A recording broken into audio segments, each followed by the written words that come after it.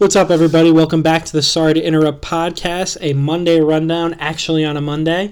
Sean and I jumped right in and we talked a ton of NBA today. Went around the league, talked about everything that we were interested in. Hopefully you guys are interested too. Following that, we talked a little golf, probably the last time of the year that we'll be talking that, just because Tiger was involved. Spoiler alert. Following that, we talked some college basketball and then talked a little bit about shows. We'll be back on Wednesday with our NFL Wednesday pod. Enjoy, guys, and we'll talk to you soon.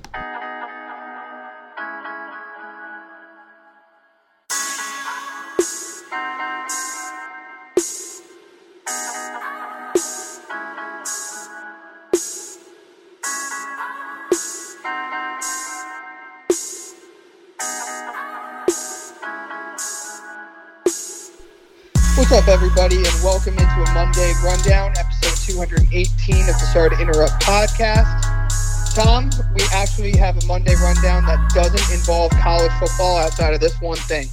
Bryce Young won the Heisman, and that's it. How you doing, man? I'm doing well. Not much to say about it there. I think it was deserved, and I don't have much else to say. I don't really even think there was a close second. No, there wasn't. I mean, it was sealed with the Auburn win and then definitely capped off by what he did against Georgia. So a second straight year with an Alabama quarterback winning, which is pretty crazy because it's still funny to think about that school is definitely not known for quarterbacks, especially when you had the McElroys and McCarrons there. But we won't talk college football again until we get into the college football playoff in a few weeks because you and I have made it a declaration that we will not talk about the other bowls. Unbeknownst to me, but I'm good with that. We've been doing that every year. So outside of the New Year's Six and the CFP, I'm there's good no with need that. to talk about it. I figured you would be. So let's talk a good amount of NBA. This is our first rundown where we're really going to go into some NBA. Let's do it. Outside of anything else. So let's get into it. And Tom, Curry going for the record tonight, by the way, against the Pacers. I've got the game on in the background. I was just going to say we can start with our teams because I have a feeling he's going to break it in the Garden tomorrow, barring anything crazy. 7 threes he needs tonight, right? He needs 7 threes. Let me turn around. This is bad podcasting. You're fine. He is playing tonight. It was a question of whether he was going to, but him and Draymond are playing. So NBA TV has the game on. It says 7 threes. I don't know if that's a live ticker or they just said he needs 7 for the whole game. So I don't know how many he needs. He needs 7. He needs 7 total to break the record. No, I know, but I don't know how many he's hit thus far. Oh, gotcha. So it could be 5, could be 4. We don't know. 7 in one game, even for him, is a lot. So I feel like it would just be perfect for him to do at the Garden, and the Knicks fans will shower him with praise because Tom, there's not much to love about your boys in blue right now. No. I mean, I gotta say, around the league, including with the Knicks, this new variant, because 98% of the NBA is vaccinated. I've gotten a little more dialed into the NBA since I am on a bye week this week in fantasy football playoffs. No big deal. That's what happens when you finish in the top 2. Brandon's Big Dogs made a big comeback. Yes. DMX, where my dog's at, has been sent to a lot of people. RIP.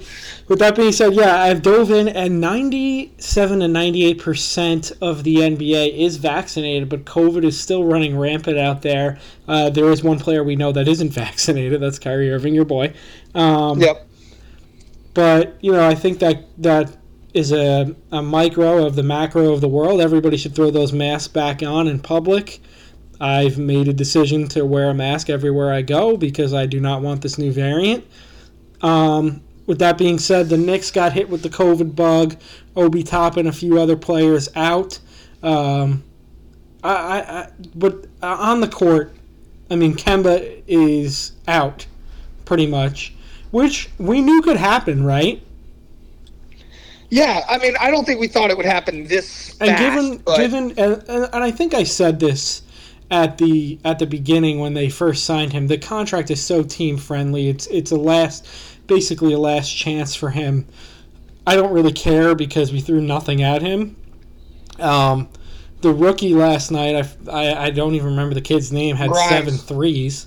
Quentin Grimes. That was something. That's pretty much the only bright spot. Quickly seems to have regressed. RJ Barrett seems to have taken a tiny step back. And Julius Randle feels like where he was in the playoffs. Dude, it's rough, and you hit a lot there with COVID. I mean, I'm sure we'll get into the Bulls and how they just have 2 games suspended now with what they've got going on. But, dude, I feel for the Knicks because I laugh at Knicks fans, especially the delusional ones. But it was good last year when the Knicks were good, even me being down here. Yep. And I don't quite understand what happened because I understand Fournier is a turnstile on defense, but you figured you get something offensively from him. Same with Kemba. Rose is what he is, a very efficient, good player when he plays the amount of minutes he should be playing. Yep. Alec Burks is a 3-point guy, and he's capable of filling it up on a certain night and can play decent defense. You got Grimes, who's showing a decent amount. Toppin, you expect to take a step forward, but Tom, the offense that they run, I don't understand because Kemba, I understand, is nothing what he was. We knew that. But for him to be unplayable in Tibbs' rotation, I think is a little unfair because they love to run this point forward system through Randle. It's not working this year. Turnover machine. He's taken bad shots that aren't falling this year that maybe he had an aberration of a year and seemed to fall last year, and the offense clearly can't run through him.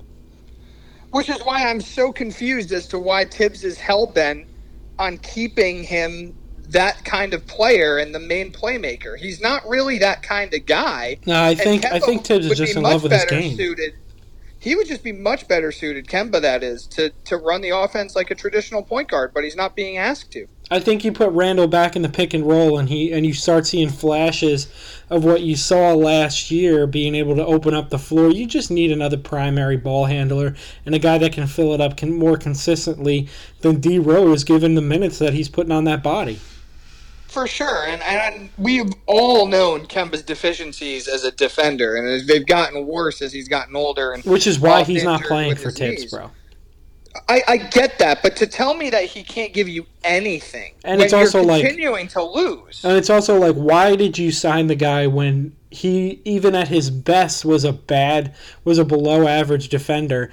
He's been terrible the last few years with that knee injury, and you knew who your head coach was. Felt the same way about Fournier. Yeah. I mean, I like the Fournier signing, but it's just like he can't be your second or your third option. Like, this guy, I mean, it's like he's 1 for 3 out of games. Like, he'll give you 25 one night and you guys will win the game, and then the next 2 nights he'll give you 9 with no defense.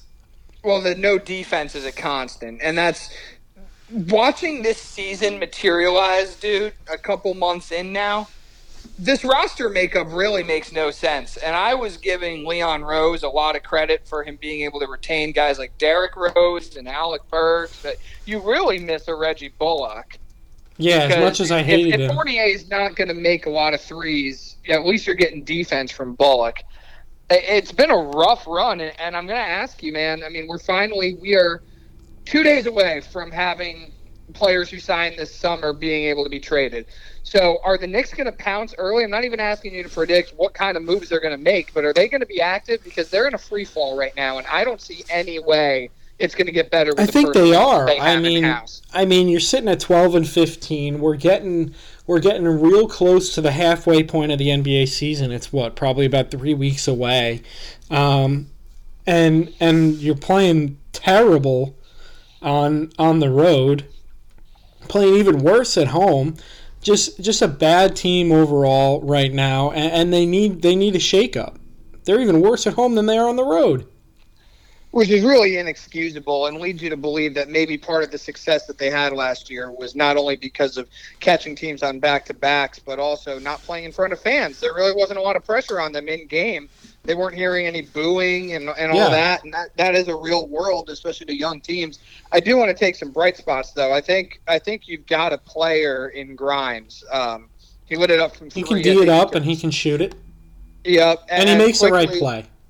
And Quickly's still a really good player. I think he's somebody that you want to have on your team as a sixth man kind of scoring guard off the bench. But Barrett, I'm scared about, man. I think that all those comps that we made, they might have been a little generous. I don't know what his future is right now because he's an incredibly inconsistent scorer. He has a game like he did against San Antonio where I think he had 27 and was putting the ball on the deck and able to shoot. And then he has games where you forget he's even out there, which is troubling. I think if there's a guy that the Knicks can get, and I'm sure you saw this flash across your Bleacher Report today, the Knicks are a team that is showing some interest in Ben Simmons. I think everybody's on the table if you can go get Ben Simmons. I agree with you, and I'm going to do a complete 180 on the guy once they get him. He's the perfect Tibbs player, man. Yeah, he definitely is. Only issue is that doesn't really solve your Randall problem. It doesn't really solve your primary scorer. And he needs to be surrounded by shooters. I mean, Randall clogging up the paint is not going to help out a Simmons. Maybe Randall's going to have to do a pick and roll thing and become a more outside player. Right. I think that you would then go out and make some smaller moves to get floor spacers and shooters. You've got Grimes. It would probably be a move that doesn't signify, hey, we're going for it this year. But you can then construct a roster around him. Yeah, and then quickly, immediately becomes your Tyrese Maxey of last year, who's having a great year this year, where it's kind of that secondary ball handler role. I think he's more built for that anyway. Is kind of he can catch and shoot, and he can also make plays, but he's more of a secondary ball handler, like his Kentucky teammate. Right, and two with Simmons, if he did come to the Knicks, and listen, we don't know what the hell's going on. Do they want to trade him in conference? Do they want to trade him in division? Who the hell knows? But if you can get a nice package for him, one thing that Simmons does for the Knicks is he at least gives them a building foundational block, right? To literally say, okay, we're going to contour our roster makeup around a player like Ben Simmons, which the Knicks don't have on their current roster. No, not at all. Not at all. You thought it was going to be, some people thought it was going to be Randall. I think I sniffed that one out pretty quickly. Simmons only being 25 years old, it's depressing when you look up these guys' ages and you're older than them. Yeah, thanks. I am too. Yeah, that's true, but not as many as me. No, we would have probably been in high school at the same time. So I look at Kyrie. It's like with all the drama he's had and like his whole career, he was drafted in the 2011 draft. He's 1 year younger than me. I'm like, come on, man. Speaking of Kyrie, let's talk about your Nets. Speaking of Kyrie, I think we got to talk some Nets, and we'll start with the Shams report today that came out that I was surprised by, Tom. I don't know if there's a trade because, according to Shams, there's growing optimism that Kyrie's coming back to the Nets this season. And so that means that he's going to get the shots. Well, in typical Kyrie Nets fashion, nobody knows. But the report that Shams put out there was saying that him and Durant have been talking extensively over the last couple weeks about in-game strategy, about basically everything going on with the Nets team. And there's a big push from Durant, Harden, players, and coaches to get him involved, whether probably meaning that that's as a part-time player on the road in non-vaccine mandated cities, which would be very interesting. There's been a lot of rumors that if you could just get him around his teammates, he'll eventually cave and get the shot. I'm not that optimistic, but just to hear, he might come back. He might come back. We're going to find out. And I'm still of the camp that I think the Nets, who are on the court, they're number one in the conference right now at 19-8. Kevin Durant might be having his best season ever, coming off an Achilles, believe it or not, of a couple of years back. He looks to be 1,000% back, great defensively, and we know he's a walking bucket. With that being said, he had 51 against the Pistons. That was a great game. Would you rather get two or three players that you can plug right into your lineup and that are guaranteed to play? It's a great question, and there's a few pieces of criteria to dive into here. One, the best record in the East and the fact that they're winning without him has bought them time to avoid doing anything in a frantic, rushed manner, right? So let's say they were hovering around 500 or barely keeping contention, you would say, oh, you might have to start thinking of a trade now. But because of where they are in the standings, they can milk this pretty much all the way to the trade deadline, where obviously we've seen how fluid things are. I mean, it feels like we've been dealing with this forever. It's only been 2 months, which is still less than when the trade deadline is. It's like 2 months and change from now. So would I rather, if circumstances don't change and he's not coming back, would I rather them trade him for 2 or 3 pieces that get the Nets what they need, which is more floor spacing, which is more rebounding, and another guard who can handle the ball? Absolutely, no question about it. I'm looking at like a Reggie Jackson and a Terrence Mann. Those would be great additions, but again, if there is this optimism that Shams reported on today that he comes back, he's not going to come back completely half-assed. It might be that in the beginning where he is only playing road games, but you know that there's going to be Kyrie's going to be more and more of a focal point, and you cannot trade Kyrie Irving if he's going to give you what you need, because there is no equal value for him.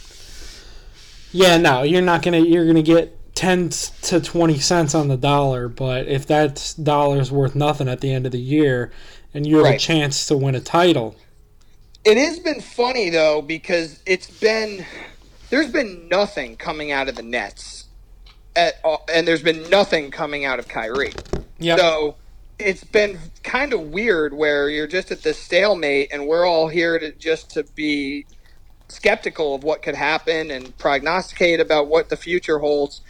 We've seen with Kyrie Irving that nobody fucking knows what's going on, and the Nets are and it could change by the day, my friend. It could change by the day, and the Nets are as buttoned up as any team in the league. So it's going to be a fascinating thing, but the optimism there is that he's been talking with Durant about in-game strategies and all that, and the coaches and players want him to come back. And as steadfast as Joe Tsai might be about not wanting to do that, the last piece here, Tom, is that the minutes that Harden and Durant are logging is insane right now. They're each playing about 40 minutes a game.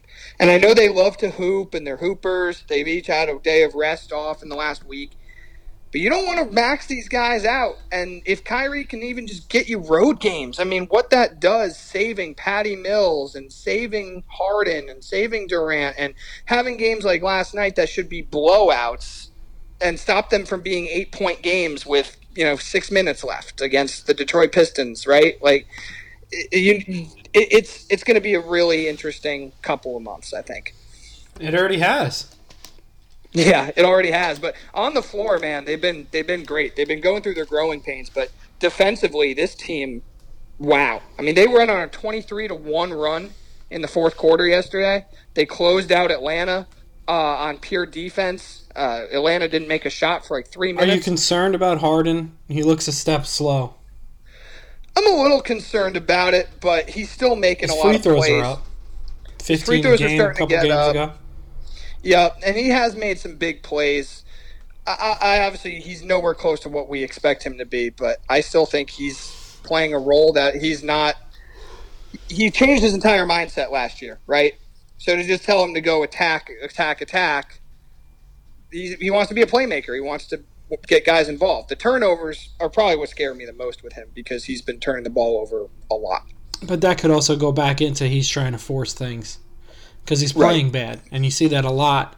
Turnovers come when you're not playing your best game. So, I mean, look, like you said, we're 2 months away from the trade deadline. All-Star break is in February, so we still have some time left to go. For sure. And the fact that they're 19-8 with all of these questions and concerns and not beating the best teams. Joe Harris out, which has really hurt them because they have basically no floor spacing. But, hey, some bright spots. Cam Thomas, the rookie at LSU, has looked really good coming off as kind of like a sixth-man role. He's averaging like 11 a game in the last 4 games. I love when he waves off Durant. Oh, it's so good. Yeah. Well, and they've given him the confidence, too, to play Durant likes be himself. So they like him a lot. So it's fun. I mean, the team is meshing well. There's just obviously the biggest point of concern is the amount of minutes that Durant and Harden are logging this early in the season. Yeah, you need somebody to take the load off, whether it be like a Klay Thompson acquisition being Kyrie for the Nets. addition without having to make any moves, or you trade Kyrie, or you make some moves. Moving on to the next topic, we already talked a little Ben Simmons. I think the obvious trades there is Portland with their new regime there. Who else do you see? I think it really depends on what they're looking for as a trade piece. Is Daryl We've been Morey, saying that for months.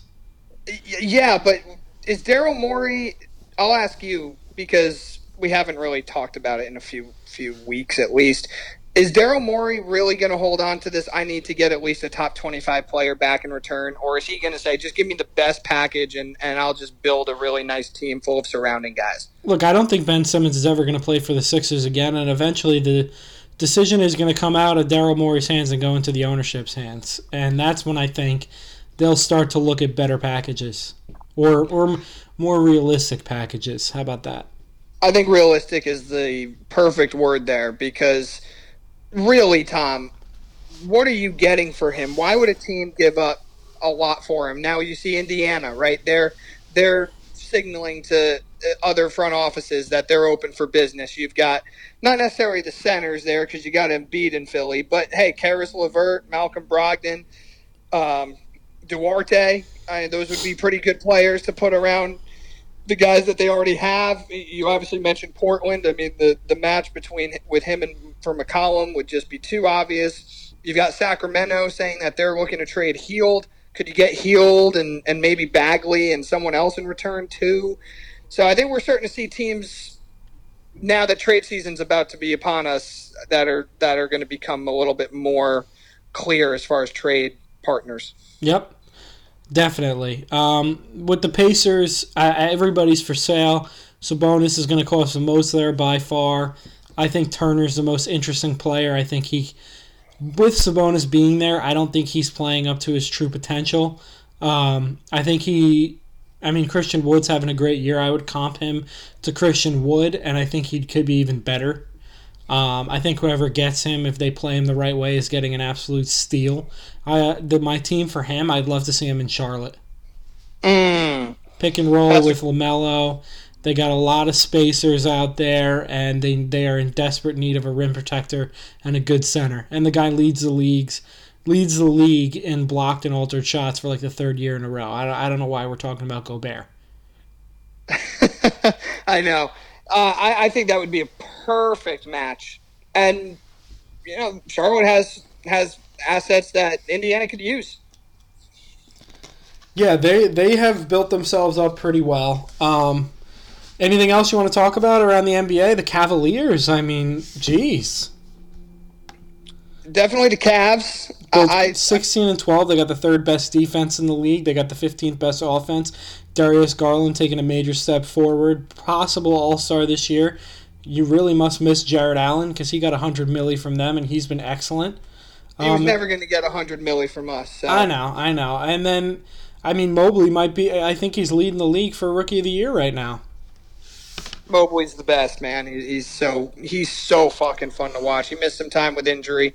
I watched Cade Cunningham last night playing against my Nets, and man, does he look good. This rookie class is starting to shape up, but I think the Cavs are real. I don't see a reason why they can't be a playoff team this year in a very crowded but underwhelming East. No, and I think some of these top teams, especially the Chicago Bulls, might fall back a little bit. Not due to play, but, the Bulls had like 9 guys on COVID. Yeah, they have their next 2 games against Detroit and against Toronto postponed because they can't even put a team on the floor, which is really wild to think about when the NBA has rules where you can sign free agents to these small-term deals to cover your ass. Yeah, 10 days. Outbreak. But it's wild, dude. Another one, too, to me is, don't look now, but Milwaukee's starting to click on all cylinders. They're looking really good and dangerous again. A slow start, it seems to be behind them. Yeah, we knew it was coming. Giannis got better from his Game 7 of last year, and they're starting to get healthy. DiVincenzo is not even back yet, and I think he's going to add a lot to them. I feel like we've been saying that for years, but this might be the year. The only other 2 things I want to talk about, me personally, are the Lakers, which I feel like need to be spoken about. You can't leave them out. and the Mavericks. I mean, we could talk Warriors and Suns. They are excellent. They're amazing, but what else? We already talked that to death. That those two teams are the class of the league with your Brooklyn Nets. For sure. No, we don't need to waste any more time there on those two teams. We talked about, hey, which one is better after their two matchups a few weeks back. But, yeah, so let's talk Lakers, Tom. Give me your observations because they do seem to be playing a little bit better, but they're still not great right now. They are sieves defensively. Every player aside from LeBron and AD that knew how to play defense, they traded away for Russell Westbrook, which is kind of weird because it's a Frank Vogel team and they literally won a championship 2 years ago. Less than 2 years ago was the bubble season on defense primarily. LeBron looks like he's coasting. They're the 6th seed in the East. Russell Westbrook, every other game is a travesty. He's terrible on defense every single game, and I guess you really can't teach an old dog new tricks. I don't think he'll ever learn how to just play defense and stop being a wild man. And then on offense, he's a turnover machine. And he still can't shoot. And then the only thing he can shoot, actually, is corner threes. I think he's shooting close to 60% from there. So imagine just telling Russell Westbrook to stand in the corner, though. No, of course not. And you want that dribble penetration and his explosive moves to the rim. He filled it up against the Celtics last week when they blew out Boston. Yeah, one out of every couple games he'll have a good one, but then he sucks. Yeah, I was going to say that was probably the most complete game they played all year, and that was after Charles Barkley went up and in on Anthony Davis, which I think is fair. Deservedly so. He put on a lot of weight, and now he's caught between Shaq and Tim Duncan, when before he was Tim Duncan 2.0 with possibly a much better jump shot. And he's definitely not Shaq. So, and he's been shooting terribly this year. He is having an awful year. And the shot selection has been pathetic. And I don't know if some of that was trying to cover up for LeBron, but this supporting cast just doesn't make sense. And we've been saying that, and that's not going to change. We're not going to stop saying that until there's a huge roster configuration. I don't know what moves do they have to make, though. They signed a bunch of veteran minimums. I know. There was, along with your Knicks, they were the other team that was mentioned as the most recent interested in Simmons. They don't have anybody to trade for Simmons. They can be. I get it. He's a clutch athlete, and they can be interested all they want, but that's as far as it'll go. Right. Yeah. I don't even know what Daryl Morey, how he could be on the phone with them for more than 20 seconds. He's going to ask for AD, and then they're going to say no, and that's it. Man, AD with Embiid though. Yeah. Yeah, but no, I'm totally with you. And as for the Mavericks, they lost a game against my Brooklyn Nets last Tuesday. What a game. That game won me a lot of money as I was chasing. I know. You were texting me, and I said, there's no way he's that interested in this game unless he's hoping for the Nets to lose. Oh, wait, never mind. That makes sense. He bet this one. Great game, but really the Nets had no business winning that game. They were down 17 at the end of the third quarter. Came back and won. And Tom, I'm going to call out. I'm going to do my best Charles Barkley impersonation here against Luka, and Reggie Miller was calling him out during the game too. So I guess I don't even have to. I'm so disappointed with him. I picked him to win MVP last year. I thought he'd be in the consideration this year. He's out of shape. He's fat. He's missing games now with an ankle injury. And man, as that game was going on, you talk about how Harden's out of shape and Harden blew past him 3 times in the last 2 minutes, and Harden's not necessarily the most pinnacle of fitness right now. So I'm really disappointed, and obviously the Porzingis, they don't play well together, and I don't know what the future holds with Porzingis. Not only because of how they don't fit, but also Tom, just he's an injury waiting to happen. He is, and he's already forced his way out of town in the best town in the world, that being New York City. So. He's kind of a flight risk. This team, you don't have the answers. And giving away Seth Curry last year was the biggest mistake they could make. They needed another ball handler to take the pressure off of Luka, and Jalen Brunson's just not doing it. And you're right. You're absolutely right about Luka. He is out of shape. He does. Listen, obviously he's probably a top 6 player in the league. He's going to have his moments, but he's not having them consistently enough. And this Mavericks team needs a complete facelift. Rick Carlisle clearly wasn't the issue there. So what would you do if you're Dallas right now? I mean, what can you do? You're in a holding pattern. I mean, you could look to see if there's any takers for Porzingis, right? Unless somebody wants to take on Porzingis, then you could trade your ancillary pieces, being Hardaway Jr. and Kleber and Green down there. But aside from that, you really have nothing. And Brunson as well, I guess. But what are you going to get in return for those guys? I think Brunson can fetch you a nice piece back. I mean, obviously, you're not looking for the same kind of player. That's a draft pick trade, though. I mean, I don't know if you're going to get another good. I don't know if you're going to get equal value for him player-wise. I mean, the contender is going to be going for him, and they're not going to be giving anybody up. And if you're going to trade for draft picks, that means you're throwing in the towel. Right. Well, and that might be what they're going to do. The biggest concern, obviously, if you're a Mavericks fan, is you've obviously hitched your wagon to Luka Doncic, and how confident do you feel in him being the face of your franchise right now? Yeah. How confident are you that he cares more about basketball than anybody else?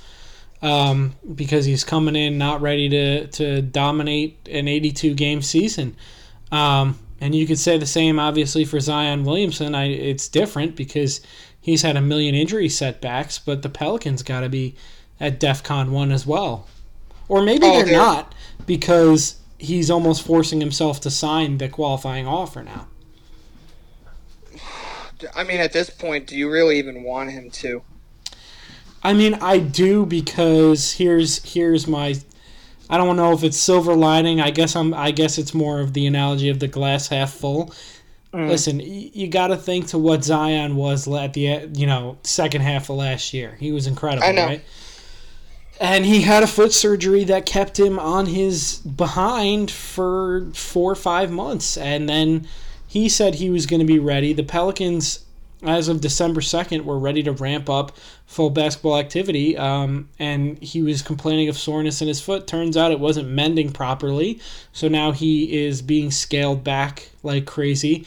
But I listened to a few podcasts on the Pelicans where there was reports that he was the back down. Not the Pelcast, but there was reports where he was, I think back the down. secretary's making an appearance on that. Yes, the secretary is a big Zion guy, so he's going to love my glass half full here. He was back down to, when he was getting ready to return to basketball activities, back down to 265, which is still a big man, but that was his playing weight last year. So listen, there's no 330, there's no 300 pounds Zion. He's back to his playing weight, which is glass half full as it can be. And as long as his foot mends properly, listen, the foot's a major red flag in general.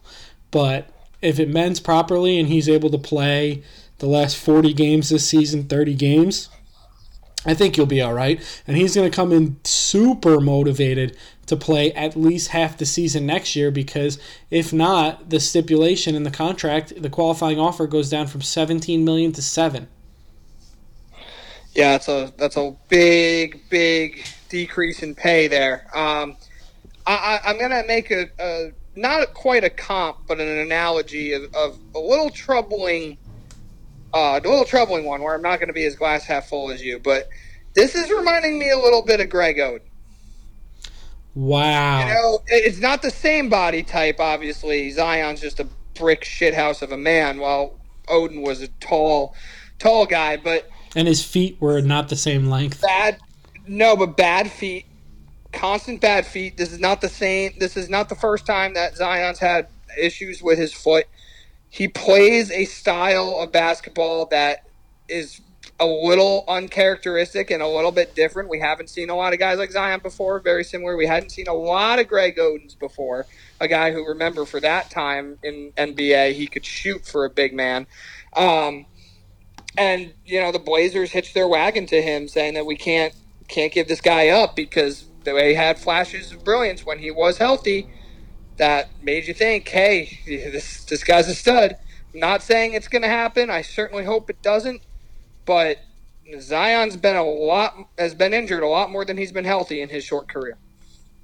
Yeah, you're absolutely right on that. I was watching some Duke highlights, and I was like, this is just a different human being. Different human being. And I think his motivation's there. He's got the high character, just like Oden did. I just think that, how much can the body take when you're playing at such an awkward size and trying to stand through the rigors of an NBA season? Yeah, no, that is definitely worrisome, and sometimes weight is not gonna be the only factor there. No, not at all. I like I said, I certainly hope I'm wrong because the league needs Zion, and he's unlike anything we've seen before from a power standpoint and with that ability to shoot. But shit, it doesn't look good right now. Anything else, Tom, that's catching your eye in the NBA? That's about it. Aside from Anthony Edwards being the most explosive, greatest player I've ever seen. It's a strong take. He's incredible. He's been a lot of fun to watch. It's a shame he's on a Timberwolves team where they got to get rid of the cat, and your boy D'Angelo Russell wreaks way too much havoc. Oh, God, he's so bad. They played the Nets like 2 Fridays ago, and he missed a layup at point-blank range that would have tied the game. He's terrible. He really is. But that's about it for me. All right, same here. I know one thing that you really want to talk, and that's some PGA. So let's talk Tiger. Tiger's coming back this week. The golf season's pretty much wrapped up, but there's a cupcake event. I think they refer to it as a hit and giggle or something like that. And Tiger said he could do that, hinting a couple weeks ago in the Bahamas that he was going to come back for this. He is going to play with his son Charlie. A lot going on with Tiger for golf fans, man. I know it's quiet around mere mortals, but us real golf fans, I got a lot of questions for Tiger if he wants to stay in the public light. Because I think Tiger's got some real issues. And like what? Well, my first issue, if I was Tiger's advisor, I'd say, listen, everything bad that's happened to you since, 2007 has happened in a car, right? Interesting, huh? Let's go through it. So, first one, his wife catches him cheating, all that stuff. How does the public find out about that? Because his wife threw a golf club through his car and he crashed it. Next one, he gets pulled over and gets a DUI, driving. Now, he wasn't intoxicated or under the influence of alcohol. It was just a bunch of pills, but a DUI is a DUI nonetheless. Correct. Third one, very scary, could have been a lot scarier than it was, falls asleep at the wheel and hits a fire hydrant a few years back. And then obviously we have our most recent incident of where Tiger is absolutely lucky to be alive and lucky to not have lost his leg when he literally drove off a cliff in I believe a 40-mile-an-hour speed zone going 87 with no signs of braking at all whatsoever. Yep, so back in February. Yes, and I believe Tiger has some major issues. Listen, I don't know, obviously don't know him personally, but I think there's something going on there. So I'd say maybe avoid cars, get a driver. You have all the money in the world. You're the highest earning athlete every single year. So with that being said, I'm kind of disappointed in the reporters not asking more questions. Why wasn't blood taken when he was taken to the hospital? Because we don't even know if he was under the influence of anything as he was driving 87 miles an hour off a cliff. Does he have to? I'm sure there were contingency things put in place where the reporters would not be allowed to ask any personal questions like that. These questions need to be asked. Sure they do, but maybe right now is not the time. Couldn't you see Tiger doing like a tell-all on the Players Tribune at some point? No. At some point, not now. Not Tiger. In a few years. Not Tiger. All right. Nothing will come out. Well, then why do you think they need to ask the question if he's never going to answer it? Because if he's going to be in the public light and still consider himself a role model and make all this money off of this, there's some questions that need to be answered. I don't think that Tiger... I think Tiger now is at a point where the only thing he cares about is being a father and maybe going and playing a couple of rounds of golf on his terms and not really caring about the result, dude. Oh, he seems like he's. I'm serious. We'll see what happens. Well, talk to me in April. I said right now. I didn't Talk say to me in April when we go down to Augusta, Georgia. I would love to go down to Augusta, Georgia at any point. But, yeah, Tom, I don't know, though. Like, obviously, if it feels a lot better, he's still playing with that sleeve on his leg.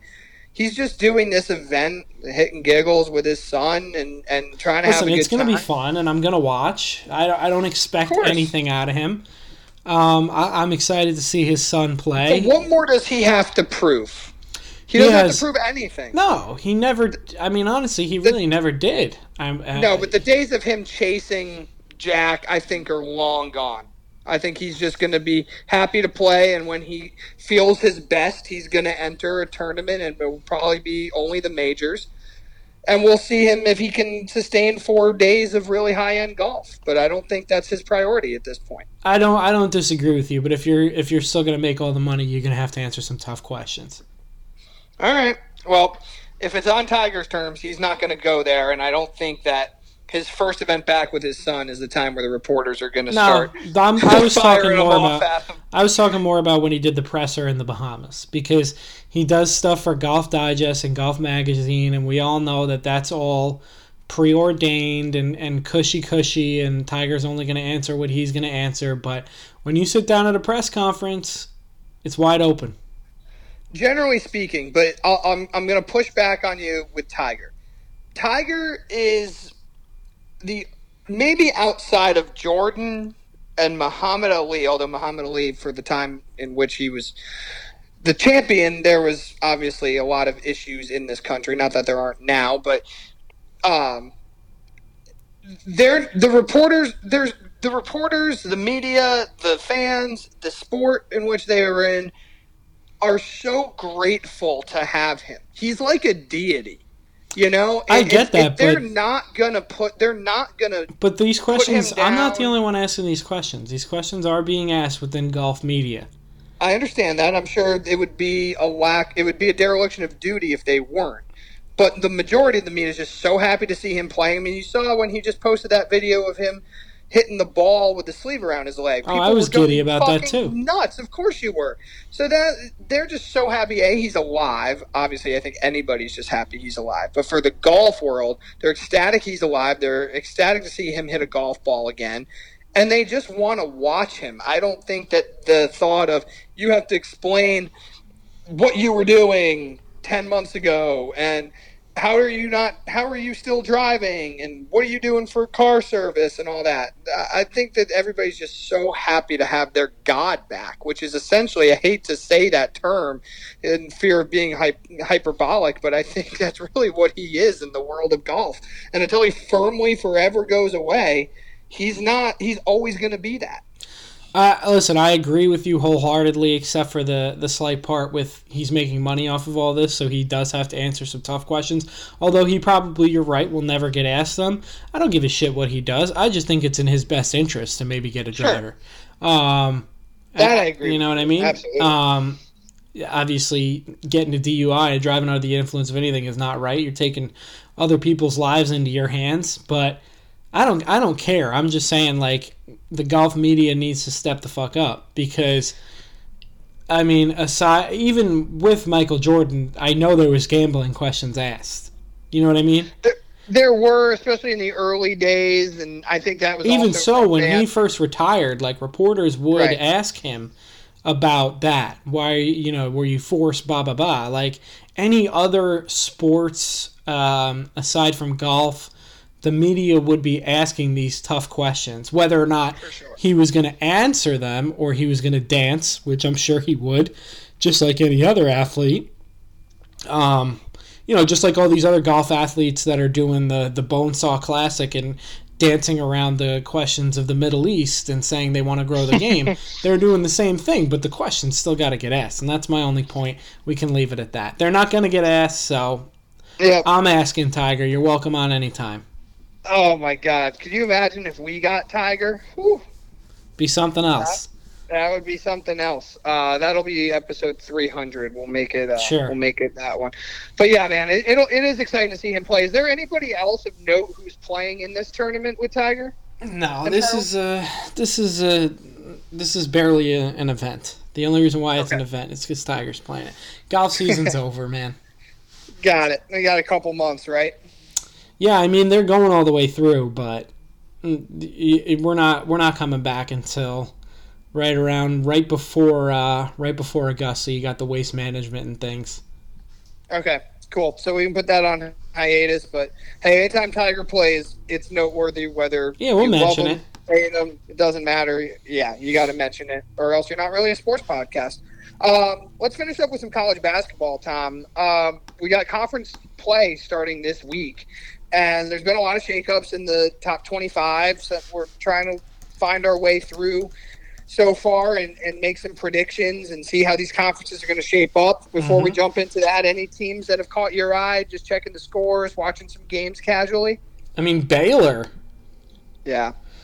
Baylor losing a lot of players, but they seem to be back. Villanova scored 36 points last night. I know. College basketball, the scoring feels like it's gone backwards about 100 years in some of these games. Oh, that's such a good point. I mean, even Gonzaga's had a few clunkers. Tennessee, that game was awful. Why did I gamble on it against Texas Tech? Yeah, pretty bad. That's pretty bad.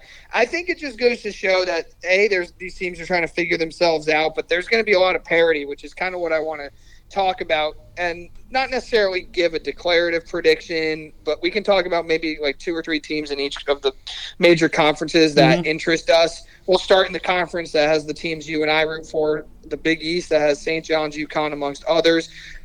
How do you see this conference shaping up in just the regular season? Do you have a clear-cut favorite here, or do you think that it's going to be pretty wide open and go down to the wire? I think it's actually going to be pretty wide open and go down to the wire. I mean, Villanova's still in the top 10, but with that being said, they already have 3 losses. I mean, they've been playing a much tougher schedule than the teams like St. John's, who played like Colgate last night. But I mean, I think there's going to be. I think UConn's got a shot to win this league. I think they do for as sure. Does Providence. Yeah, as does Xavier, as does Seton Hall. Those 2 teams have looked pretty good so far. I never really count out a team like Marquette, although they're a little undermanned this year. I do think that you could look at 5 teams in this conference, man, where you wouldn't be shocked if they headed into Madison Square Garden as the number 1 seed. UConn I like a lot. Their offensive rebounding and their defense is great, but their offense at times is very stagnant. They're missing Martin and Sonogo right now, so they need some of the young kids to step up. But they're probably a 6 or 8 loss team overall heading into March. They're ranked 20th now. They were 15. They lost a tough one to West Virginia. I look at Xavier. They can score the basketball. Villanova, we know what they are with Gillespie back. Seton Hall as well, yeah. Yep. How do you look at your St. John's team I think the Johnnies are going to be the middle of the pack in the Big East. The only thing that gives me a little bit of hope is Champaign, because I've said this on the podcast already this year. I think he's going to be a Naismith candidate. The guy gets 20 in his sleep.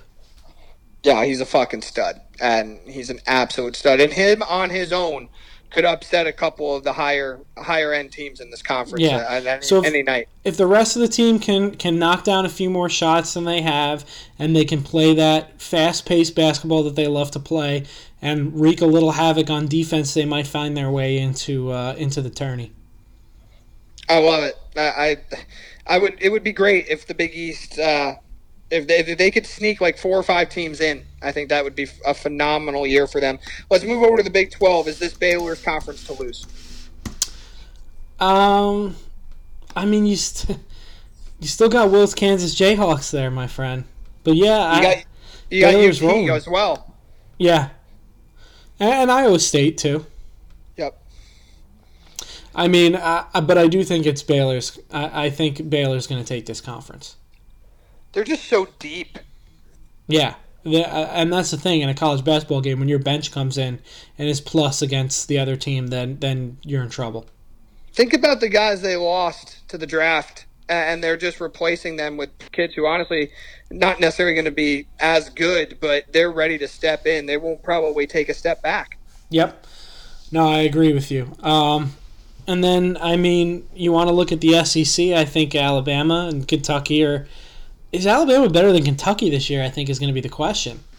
Well, so far for sure. Kentucky Kentucky's has 21, and Auburn might be better than them too. yeah, and we've seen what Arkansas has been over the last few years, and I also never count out Tennessee and Florida, although I know Well, Tennessee boned you. you know, listen. I'm gonna forgive Bruce Pearl for that because I'm a closet Tennessee fan, and Bruce Pearl got suspended for some conspiracy, which he got caught again, but I still love the effort. Absolutely. Hey, he's made that program very formidable since he's been there for sure. And obviously, we know what he did when he was at Tennessee. I look up and down this conference, and it's deep as hell. Bama, LSU, Auburn, Tennessee, Florida, Kentucky, Arkansas. I think all those teams, that's 7 deep. I think those teams are all very capable NCAA tournament teams. What about the Big Ten? Well, when I look at the Big Ten, Did I just Purdue, say Iowa State? I like them. They're in the Big Ten. What am I talking about? no, Iowa State's in the Big 12, bro. Oh, I'm getting my conferences confused here. Iowa's in the Big 10. Yes. They're the weird one that does that.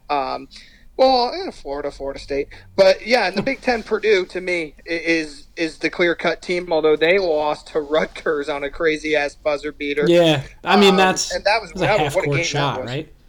Yeah. As right after Purdue hit a layup with like 3 seconds left. But this team is super good. They've been ranked first. Obviously, they went down this week. And then I'm looking at a Michigan State team that was going into those Bahamas tournaments. Not super highly touted, but they beat my Huskies. And you know a Tom Izzo team, they're going to get better as the year goes on, particularly in February. You know how I feel about Tom Izzo, though. He gets a little too much credit in March. He does. That's why I said regular season coach, though. Yeah. Yeah. Michigan was picked to be a top. I think even at one point they were second or third ranked in the country. They've fallen. They've had some rough losses, but you know they'll be there. And Ohio State's going to be right up there too. Illinois. I don't know how much they lost from last year, but I look at this conference. This one's another really deep one. And, of course, at the lower end, you've got Wisconsin, Indiana, Iowa. What are those teams? Obviously, Iowa, they're losing Garza, who was Player of the Year last year. Yeah, where is he now? Luka Garza. He is with the Pistons. He was a second-round pick. I wonder how he's doing. Probably in the G League. Yeah, I think he's in the G League. I didn't see him for a minute against my Nets last night. Going over into the Pac-12, the Conference of Champions, Tom. UCLA might be back, though. What's that? UCLA might be back. Speaking of the Conference of Champions and Bill Walton. UCLA might be back, man. What a run they made last year, and they're so good. Johnny Juzang, looking for him to be Player of the Year candidate this year. Yeah, he came out for the draft and went back in and whatever. They also have the guy Jaquez Jr. or whatever. I mean, he was excellent in the tournament last year. This team is deep. They've got a lot of guys that can fill it up. And then, of course, you got Arizona, who's been picked to win this conference by a couple of different places. So this conference to me is not quite as deep as some of the others that we mentioned. You got, obviously UCLA stands out the most. Arizona right there with them. I mean, but the team you're looking at on the West Coast is Gonzaga. Oh, Gonzaga. For sure. Yeah, out there in the West Coast Conference. And BYU's right there, too. I mean, obviously BYU's a perennial NCAA team. But Gonzaga, are they better than they were last year, Tom? Not saying from a win-loss record. They've already lost this year. But are they a better team than they were last year? I think they're a more talented team led by Chet. Yeah. The real Slim Reaper. Dude, how much of Durant does he remind you of? It's he's crazy. taller than... Well, he's 7 foot. Durant's 7 foot, too. He's so fucking skinny, but so is KD. I'm not making any more comparisons, but, man, when you watch him play and just the fluidity of his game, and he does everything. And then, obviously, you got Tim A. They're really good. Holmgren, he's one and done, probably, right? You're looking 100%. at him you're looking at him as a top 2 pick this year. Yeah, he's probably number 1. Yeah. Because of exactly what you said. You throw out the Durant comp, and that's all you got to do for people to start creaming about it. Yep. Well, we'll be creaming about him all year this year in college basketball. I think it's going to be a fun year, man. I mean, Gonzaga, remember, they were obviously undefeated last year. They were the cream of the crop. Looking up and down as we just kind of detailed these conferences and a lot of these teams, I have not seen a clear-cut dominant team so far. Not at all. And we didn't even really talk ACC, but do we have to, with Duke being the class of it? We didn't talk ACC because I don't think that this conference is particularly great. I look at Duke, and that's probably it. No, yeah, that's it. Yeah. I mean, Virginia's already had some brutal losses, and we know what Virginia is. They don't score the basketball. They need to win on defense, and if their defense doesn't hold up, they're not going to win. Yeah, and UNC has one good recruit every year since the years of Ty Lawson and Psycho T. That's right. Well, no, they won a national championship with not Josh Jackson, whoever it was, a couple years ago. Yeah, they had Page, and they had some other guys, but with Roy Williams out now, they're not the same yet. They're going to go through a year or two where they're not the UNC that we know, but if they recruit the way that they're used to recruiting and they could build a program with guys, they're going to be back to it. But it's Krzyzewski's final season. I mean, Syracuse is a weird team because somehow they find their way into the tournament every year as like an 11 or 12 seed. Before you know it, they're in the Sweet 16 or Elite 8. Mm-hmm. Every single year. And is this Boeheim's last year or what? No, he has not announced that it is. So I thought he was retiring and then not, and then I don't know.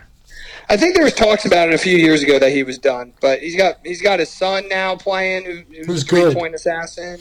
Yeah, hey, I made fun of him when I was like, oh wow, look at Coach's son, and then I watched him through the tournament last year, and I was like, oh, never mind, this kid can fucking ball. Yeah, no, he's one of those few that actually deserves to be on the team.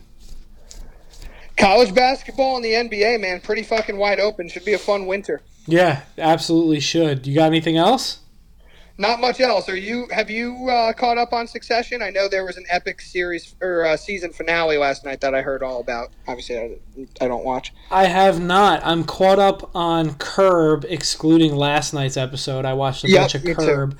But I did not catch up on Succession yet. I wanted to finish up The Wire and get that done so I could be back to Succession, Yellowstone, Curb, and F is for Family because I finished Big Mouth. That's my light cartoon show. Pretty funny with Bill Burr. Awesome. So no, I can't discuss that. But I was thinking back my top 5 shows ever. And I think I've got my list. All right. I think I've got my list. Number 1, Breaking Bad. I'll give you the best scene from each show, too. Number 1, Breaking Bad. Best scene in that show was when you seen Breaking Bad, right? No. I gotta go. You knew this. Yeah, I've never seen it. That's ridiculous, dude. I know. Like, the Yankees suck. Stop watching so much bullshit sports that you realize... Dude, I don't commit to TV shows. I'm horrible at TV 90% of the sports are, you feel empty after watching them. Unless it's not even the sports, bro. It's just, I have a very difficult time keeping attention from a series. All right, so best moment in Best Buy was when... Best Buy. Let's get back to it. Breaking Bad. Break down your list. That was when Walter finally revealed to Jesse that he watched his girlfriend overdose and die. I was waiting for that for about 10 seasons, it felt like. Second best show, Sopranos. You seen that, right? That I have seen. I don't want to give anything away, but the best moment was finally when Tony got rid of Christopher in the car accident. Yeah, yep. Number 3 is Mad Men. My favorite moment in Mad Men. You ever seen Mad Men? No. I did No, I did actually. I don't think I've finished it, but I watched the first 4 seasons. My favorite moment in Mad Men was when Don Draper was just absolutely losing his mind, and he brought his kids to where he grew up at the brothel. That was just a great moment. Number 4, I'm going to throw The Wire in there. Maybe because it's fresh, but it is one of the greatest TV shows ever. You've never seen The Wire, have you? Nope. That was probably, I think it was the first or second season when 2 of the main characters just used the word fuck for the entire scene, and it was great acting. I don't even know how to describe it. And then number 5, this might come as a surprise to people, Atlanta. That show is incredible. Whoa. And that's not even a scene. That's just an episode where Laken Stainfield, whatever his name is, I don't know how to pronounce it, he goes to buy a piano, and the guy's supposed to be like Michael Jackson, and it's just the trippiest, craziest episode ever. And it's based off Michael Jackson, kind of. It's this crazy guy in a wheelchair, and actually Childish Gambino played the guy, which I found out much later. Oh, that's great. And yeah, that's a must see, and Atlanta's coming back. So that's my top 5. It's a good list. Yeah, Succession's creeping its way up, as well as Yellowstone. But that's a list right there, Sean. And you haven't seen a lot of shows on that list, so you should probably jump right in. I don't understand what you're having a tough time understanding. I'm horrible with shows. I'll give you a perfect example. You're 30 now, bro. Fargo. I watched the first 2 seasons of Fargo. Loved them. Had every reason to keep going. Fell off. Haven't watched it since. That happens to me on some shows, like Dexter. I stopped watching that. I had no reason not to. Like, I loved it. That happened to me the first time with The Wire, too. Yeah. I mean, I stuck with The Sopranos because I think. Oh, and Boardwalk Empire was another one. I was all in on that show. Oh, that show got clunky. The first 2 seasons, and that was done. The secretary always told me, if you're gonna watch like a mob show, watch Peaky Blinders instead of Boardwalk Empire. Yeah, which obviously I have watched 3 full episodes of. It's bad. I'm embarrassed. I'm embarrassed by it. But I also am not going to lie that I've seen these, and I'm just not. I'm bad with movies. I'm bad with TV shows. Somehow I've seen more where I'm like, I haven't seen anything, and people will name shit. I'm like, oh yeah, I've seen that. I can remember that. But obviously the Hallmark ones, the best ones, it's been no. So I don't know what to do about it, Tom. Maybe I'm just broken. You're 30 now. Make some changes. Some changes. People do New Year's resolutions. I'll do a decade resolution for 30. I need to watch all these shows on your list. That's a big time list. Anybody will tell you. I think it's a respectable list. And you know what's funny? Notice how there was no Game of Thrones on there. No. It's funny because I can. Game of Thrones is one. I had a little bit of your sickness there. I got through a good 2 or 3 seasons, and then I just never got back into it last year. No. And the worst part about it is it's not like anything that the show did. Like I don't watch a show from a sophistication level of like, wow, like this got too clunky. I couldn't stick with it. It's always on my own volition. And I'm a podcast junkie too. I listen to a lot of pods. So I'm like, well, I could throw on a series, I could throw on a show, or I could listen to a couple podcasts about topics that I'm interested in, and I tend to do that. And so I don't know. Hey, it is what it is. Be better. Well, I don't know if it's a matter about being better, but it is what it is. I'll surprise you one day. I'm going to come on this podcast, and you're going to have no warning. I'm going to tell you what I watched. Wow. And you're going to be blown away, and then we can actually have a discussion about it. Until then, it's one-sided. Yeah, it is very much one-sided, and I'm not even that much of a show junkie. But we'll be back on Wednesday. Sean, you are officially losing to me in the picks. I know. I'm well fucking aware. You're fucking Jets. I am. Taysom Hill's playing with one goddamn hand, and the Jets lose. He ran all over me. He doesn't need his hand when he's got his legs. Oh, fucking pathetic. 25 and 21 to 24 and 23, baby. I got 4 weeks left to get back into this before the playoffs. But I'm hot right now too. I'm upset. I'm definitely upset, and I feel a way about it, and I don't know what else to say. Well, maybe one of those podcasts that you're so religious to. Pick up a gambling one. Listen, I don't want to become a degenerate. Like I do listen to Cousin Sal actually. So there you go. Curry is four 3-pointers away. Okay, I think he does it at the Garden tomorrow night. Hey, listen. If this game ends the way it is, he'll probably hit 2 more. He'll easily do it. But we'll be back on Wednesday. Maybe we can lead with that. Everybody, have a good night. Have a good one.